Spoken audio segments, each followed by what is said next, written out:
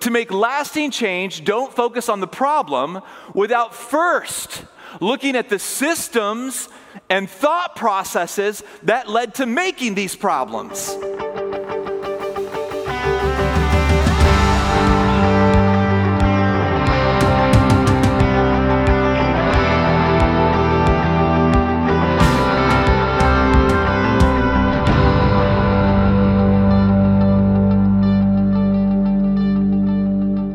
It is good to be with you all in the house of the Lord. It is good. Yeah, you can clap for that. That's all right. Even in this first hour early in the morning, it is good to be here and be in the house of the Lord. Really quick, tonight at a little announcement fast, tonight at 4 o'clock, we are doing our Live Sent service. If you go out and you look on the back wall, don't go out now. Stay with me here for a little bit. But if you were to go out when you leave the church and you look on that back wall over on the left, you will see our grow track, right? So here's the thing. Wherever you are at in your spiritual journey, when God so speaks in your heart and calls you out to take a next step, we want to help you know what that next step is. And so our grow track is helping you walk through and continue to move forward spiritually. We don't want you sitting in neutral. We want you to continue to move forward in your faith in dynamic ways. And the very last step is a state of being. It is living sent. And so basically what we want to do is at 4 o'clock tonight, we do this once a quarter, but at 4 o'clock tonight, this is actually because of activities, it's going to be at the East Fishers location over on Oleo Road by Geist Lake is where we're going to have to do the service tonight. But at 4 o'clock tonight, we're going to meet over there, and the primary purpose of this gathering is to help you identify who it is that God has called you to be Jesus to. Like your mission. If somebody was to go, hey, what's your mission before the Lord? We want you to be able to answer that. Like, what's my purpose? What's my spiritual purpose? Who is God sending me to be Jesus to? We want you to be able to answer that question. Not just that, we want to help give you tools to be able to represent Jesus well in that place. So like the living sent state. So we have people in our church, man, they have made their classroom like their mission field.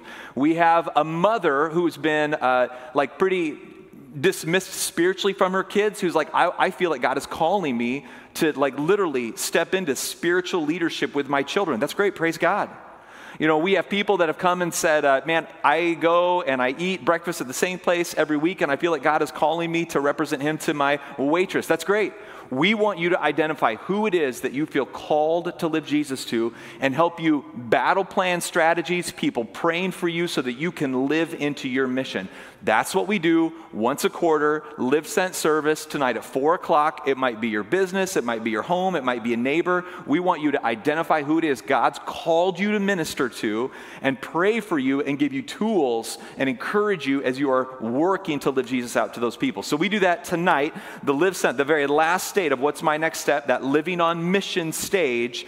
We meet tonight, 4 o'clock, East Fishers, Oleo Road. If you got more questions, you can stop at the Welcome Center. And I'd love to see you there. You're more than welcome to come out. It is a great time. It is not a time for preaching. It is a time for sitting around tables and battle planning and praying together over how you can live the mission of Jesus out in your life personally. All right, announcement done. Let's get to the message. I'm excited about today. We are, of course, in a series where we are memorizing Scripture. We're hiding God's Word in our heart. Into your heart is the name of it. And it's been fun doing this all the way through because we don't want you to merely memorize the Word of God. Old school Bible preaching, we want you to understand what it is that you're actually putting to heart and mind, right? So what does it mean, really, that you are hiding in your heart? What does it mean? What did it mean then? And what does it mean to you that still honors the intent of the text? That is the objective for us as we go through these. I'm excited about today. Joe Smart did a great job. Romans 12:2 is going to be the scripture memory verse. And if you need a Bible, we have them in the chairs below. You can grab one. If you have one with you, you can use that too. But Romans 12:2 will be our verse. It says this, just this part. You don't have to put this up, guys. I'm just going to read it to you initially. But Romans 12:2 says this, "Do not be conformed to this world, but be transformed by the renewal of your mind, that by testing you may discern what the will of God is, or what is the will of God, what is good and acceptable and perfect. We are memorizing it out of the NIV. We're going to study it out of the ESV. You can use multiple versions of the Bible. That's okay. It's actually tactical. Week 1 of this series, we talked about why that's important to do. Not just something to consider, but it's important to do. I stumbled across interesting, I love, like anybody, TED Talks? Anybody here like TED Talks? Okay, like 4 of us. That's awesome. They're interesting. Some of the TED Talks are interesting. It's like little sound bite intellectual people gathering together, pushing humanity forward or whatever. You'll watch some of them and you'll agree with them. Some of them you won't. Some of them disagree even with each other. That's okay. It's the battle of ideas. And this one, it wasn't a TED Talk directly, but they were referencing a conversation at MIT where a bunch of students, Steve Jobs, the founder of Apple, was brought into MIT, and a bunch of students were asking him questions about his organization. And it was really interesting. So I found the actual video interview from MIT, and I was watching it. Super, super interesting. And one of the students, you can't see the person on the screen because the video's just on Steve Jobs, but one of the kids, you can hear Steve go, yeah, you bet, in the back of the room. And this, voice, this female voice from the back, one of the MIT students is like, what is the biggest thing that you've learned, like with leadership in an organization, biggest thing that you've learned? And Steve Jobs, it actually was great. He stops and he looks around and he thinks, it's so drawn out, it's almost awkward, the silence. And then he ultimately lands and he basically says this. He says, to make lasting change, this is what he said, to make lasting change, don't focus on the problem without first looking at the systems and thought processes that led to making these problems. Okay, let me get it to you again. Go ahead and back that up one more time so they can see it again, Norman. He basically said this, right? He goes, to make lasting change, don't focus on the problem without first looking at the systems and thought processes that led to making these problems.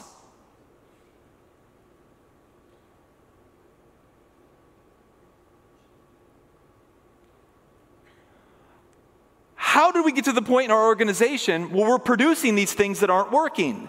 That's the question.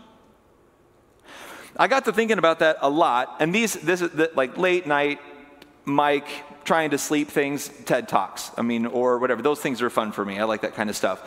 So as I'm running this down, I got to thinking about it spiritually, and there is this interesting overlap, and we're going to see this in Paul's writing in Romans. And so I'm going to reword this a little bit spiritually, but I'm going to offer the same idea to you. I might say it like this. You don't create lasting change, I'm talking spiritually now, you don't create lasting change by obsessing on the brokenness, but by paying attention to what is forming the way you think and how you view the world. Let me say that one more time. You don't create lasting change even spiritually by obsessing on the brokenness, but by paying attention to what is forming the way you think and how you view the world. Romans 12, 1 and 2. I'm going to read both verses to you, even though our memory verse is only the second half, and I'm going to give it to you in the ESV. We're memorizing it out of the NIV. You're going to be okay. I appeal to you, brothers, by the mercies of God, to present your bodies as living sacrifices. Okay, so I'm going to read this slow. Pay attention to the words. To present your bodies as living sacrifices, holy and acceptable to God, which is your spiritual worship. Now comes our memory verse. Do not be conformed to this world, but be transformed by the renewal of your mind, that by testing you may discern what is the will of God, what is good and acceptable and perfect. Right, so what we find Paul basically saying is you get to the end of honoring God rightly by some level of sacrifice and by some order of rightly ordering your attention. Let's do a little historical context really quick. Rome is really interesting. Rome was very complex. It was so diverse and polytheistic, it actually was functionally pagan. What do I mean by that? What this means is if you believe anything can be true, you functionally believe that there are no real external compasses.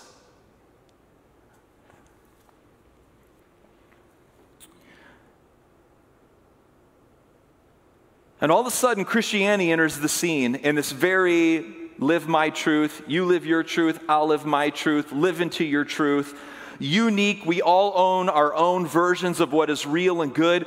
In this mix, this very polytheistic, humanist, my own truth is my truth, you have your gods, I have my compass, you have your compass. In this very mixed world, Christianity enters the scene, and Christianity basically says, nope, there is one grand truth that everything submits to. Amen. And one grand truth giver. And it created this really interesting stir in the Roman culture. So in this very mixed, highly diverse, my truth is my truth, your truth is your truth, we all live our own truth, you live your truth, I'll live my truth. In a world where that existed, Christianity enters the scene, says there's one truth and there's one truth giver.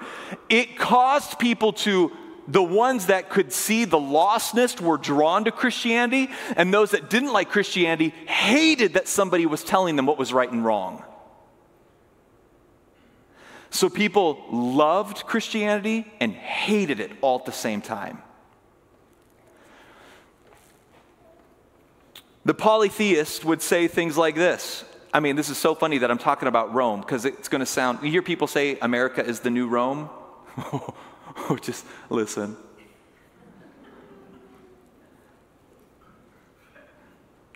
The polytheist would say things like this. Who are you to tell me what I should do with my body? Right? I'm living my truth, you live your truth. They would say, who are you to tell me what to do with my appetites, my sexual appetites, my food appetites? Who are you to tell me what to do with my time? It's my time. Who are you to tell me what to do with my money? Who are you to tell me what to do within my marriage? You remember why John the Baptist, you remember why he was killed? For saying there's an objective truth and somebody was wrong. What we find in Rome is what we find honestly today. To be free, okay, Lord Jesus, in your name, help this to be clear. This is a deep thought. I pray that you would awaken our minds early in the morning. Let the coffee do its work. To be free from all constraint is actually to be lost. The polytheism, paganism, and freedom of Rome ended up creating the epicenter of social displacement. If you want to know more about this, St. Augustine wrote a book called The City of God, and it's a really great read if you like reading things that were written 1,500, 2,000 years ago, which I do. But it's a great read. And he basically tells the story of ultimately the systems and structures that caused the fall of Rome. So what you had in that society is a whole lot of competing ideas and ideals, and everybody's saying, I want to live my truth, different classes wanting to live their truth, different people groups wanting to live their truth, all the way in this very diverse mix of everybody trying to own their version of truth. There became no external compass, and Rome ended up collapsing on itself because there was no central thing that everybody could agree on. What year are we living in? Christianity began to grow rapidly as people discovered this. And what I mean by this is as people in the Roman structure, the Roman tension, the Roman fight, as people began to discover this very my truth is my truth, your truth is your truth, we're all fighting over what is true. In fact, Pilate, right before he sent Jesus to the cross, he literally washed his hands and he says, what is truth? That statement is actually really important. It is indicative of the state of Rome at that time. That's exactly what they thought. What is truth anymore?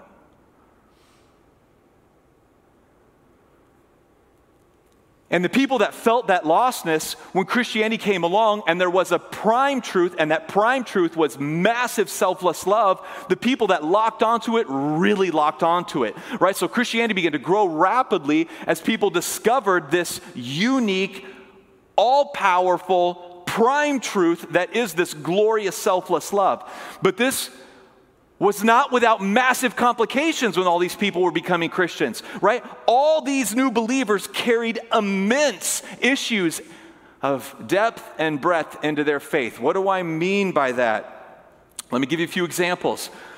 Where do you go when a new believer who is still a violent, contracted Roman soldier comes into your church? Where do you go when that violent, contracted Roman soldier gives his heart to the Lord and the family with the girl that his troop just raped is sitting on the other side of the room?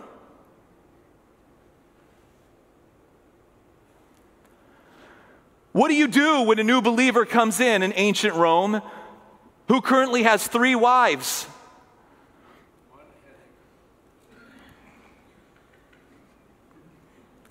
Where do you go with the new believer who fully believes their race is superior to everybody else in the room? Where do you go with the new believer who has 5 slaves? What do you do when all these people with all these different perspectives and all these different issues all walk in the room and they all start following Jesus? I tell you what happens. The church brings the chaos in it. And Paul is writing to this. All right, with this in mind, let's do a little literary context, a historical context, do a little literary context.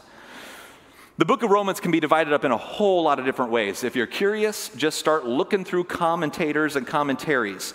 Everybody has their version on how Romans should be cut up. And honestly, I have not taught all the way through Romans. The more educated I get, the more afraid I am of Romans. It's like the Mount Everest of the Bible for me. Because there's like even things that appear to be ideas that I'm not sure how to even put together totally in Romans. But it's an incredible book. And the way I want to divide it out today, I want to look at the book of Romans through the lens of 3 prime themes that are woven through the whole book. I want to give these to you. The first theme is this. These are questions, 3 prime questions. What is wrong with us? I mean, so literally in the church, all these people with all their diversity and all their different issues and all their background and all the complication that they come into the room with. So everybody's coming into this place, they're all finding Jesus, and they bring all of their mess with them, and they basically are saying, what's wrong with us? And Paul's response is, we are all hopelessly lost.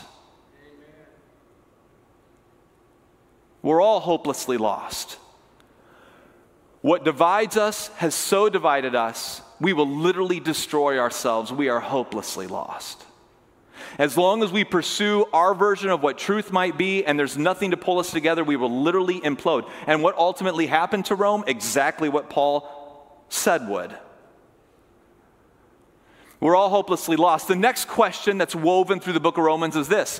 What is the solution? What is the solution? So he's talking to the church now with all their complicated issues who have come together. What is the solution? And he says this. God gives us Jesus. Literally, in chapter 5, he calls it the new Adam, the new way to be human. I'm going to invite Josh up, and I'm going to pull some of these ideas together here in the next few minutes. The new way to be human. So imagine it like this. You walk in a room. Let's put our minds to work here. Imagination. Let's fire up the creative side. And you got all these people in this room, right? So you got like contracted, violent Roman soldier who's now a new Christian. You've got a guy over here who's a slave owner. You got poor families that have been abused by this guy, and another poor family that's been abused by this guy. You got the Roman people over here, right, that really truly believe their race is superior, they're smarter. You got the Jewish people who think the same thing. And they all come with all of their mess, all their tension, all their background. They walk into this room, and Paul basically starts with, we're all destined for destruction.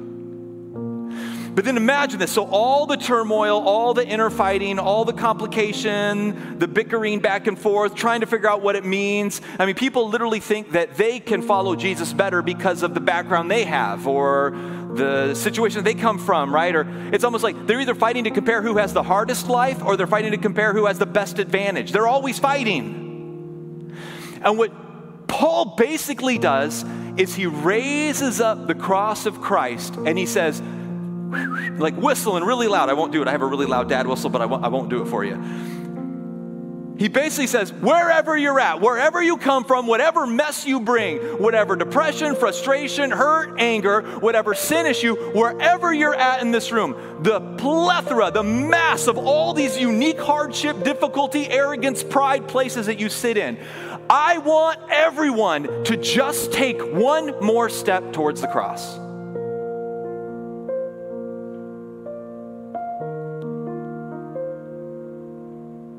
Everyone, just take one more step towards the cross. And then do another one. Wherever you're coming from, stop obsessing over each other. Stop obsessing over your past, your background, your whatever it might be, and take one more step towards the cross.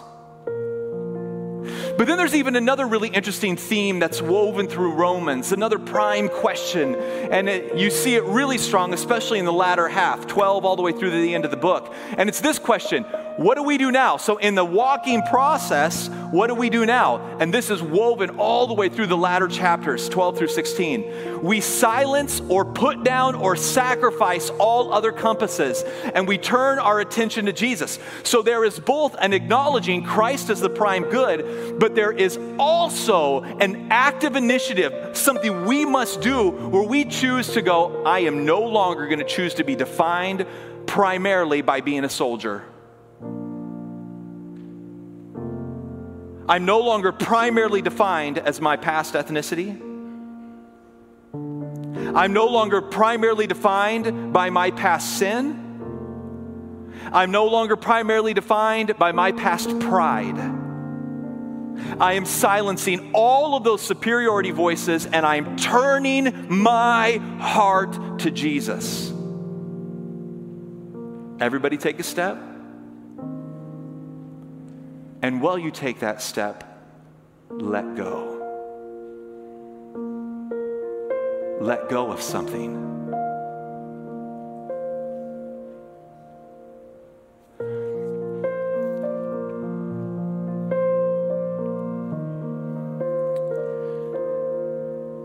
The way one author wrote it, and I like this.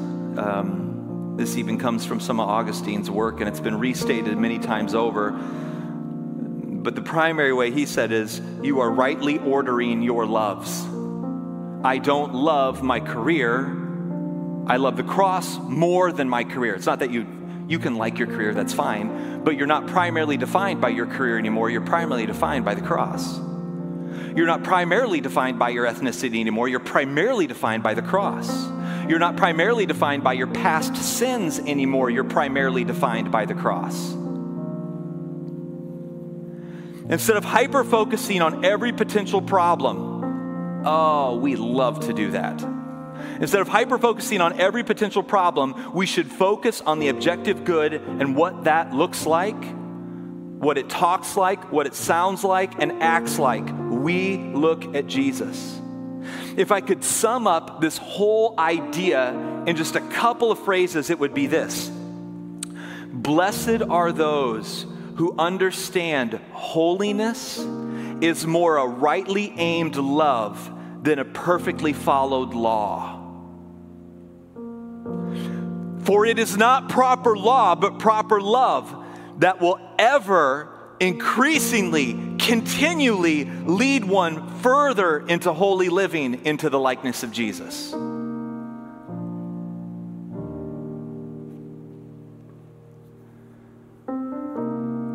Couple tactile things that we can do just in the last couple minutes. One, I think we pray. We pray. Pray that God would increase our love of His work, His ways, of Him. And we pray that God would give us the strength and ability to let go of the things that hinder us, as Paul would say it.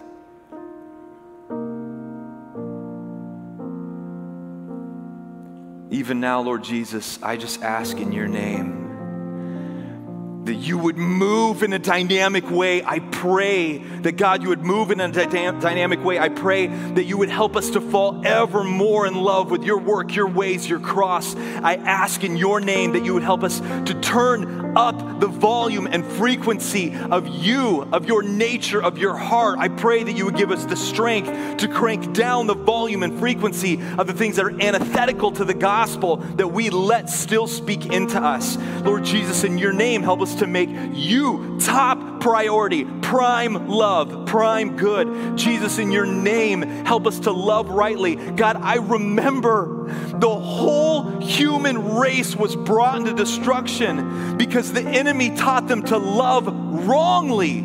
He didn't by blunt force bring the human race down. The human race loved wrongly, and it brought their whole race down. Fix our loves.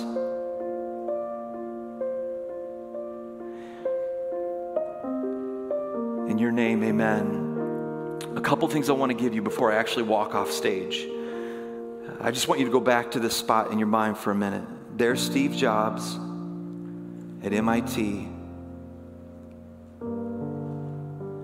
and a student whom you can't see on screen raises her hand. It's a girl's voice. And says, what's the biggest thing you've learned? And Steve says this: to make lasting change, you don't focus on the problem without first looking at the systems and thought processes that led to making these problems.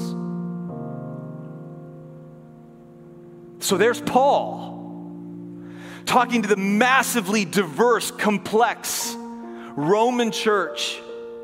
And Paul basically says this: to make lasting change, love Jesus wholly and work to make him center in all you do. Right, we all kind of know that, but why is that important? Don't miss this. When you do, all other things will begin to unravel. They will begin to work themselves out when you love rightly, when your love is rightly ordered. And what happens with this? Here's the promise in the text. Your mind becomes clear. Your mind gets ever clearer as your love gets ever more right. As your love is ever more centered well, you just your house gets clean. In here, I'm using house as a metaphor. Romans 12, 1 and 2, therefore I urge you, brothers and sisters, in view of God's mercy, to offer your bodies as living sacrifices, holy and pleasing to him. This is your true and proper worship. Here it is. Here's our memory verse. Do not conform to the pattern of this world. Think of all the different patterns that are trying to get you to align to them. Do not conform to the patterns of this world, but be transformed by the renewing of your mind. Then you will be able to test and approve what God's will is, his good, pleasing, and perfect will. How do you get to knowing God's will? You love rightly, and you shut down the other patterns that are constantly grabbing at you. And what's it do? It clears your mind and puts your house in order. You begin a journey of clearing your mind and putting your house in order. The last way I would say it is this, and this is a little more poetic. It's kind of a complicated idea today, and I know that. So let me say it like this. You think living holy is found in more rules, more laws, and more control. You think fixing your heart is found in more discipline, more denial, and more restraint of your soul. We believe our best is something we can make. We believe our best is something we can shape. We believe our best is something we can make. We believe our best is something we can shape. We act as if God's compassion is something we can lose. We act as if God's love is something we choose. In the end, the truth is clear. It drives out every fear, and we can't make it disappear. The cross is stronger than our failure. He even chose us while we were still yet sinners. From his cross to your current falling in love with Jesus is the only way. It's the only way. It's the only way.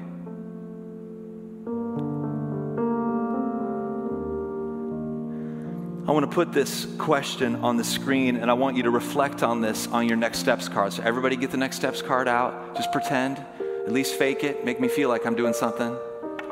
Get it out, pull the Next Steps cards out. You're okay. You can do it. Get them out. This is how I pray for you. This is how I know where you're at. This is how we follow up. This is how we lead our baptisms. When you accept Christ, help you move forward and find counseling. This is how we pray for you, and our team does pray for you. Our team cries over you and your situations. Fill out the Next Steps card. It brings our lives together. Please fill out the Next Steps card. Here's the question I just want to ask you. I'm going to put it on the screen. I want you just to fill it out with this. You ready? In what area is God asking you to trust His ways and wisdom?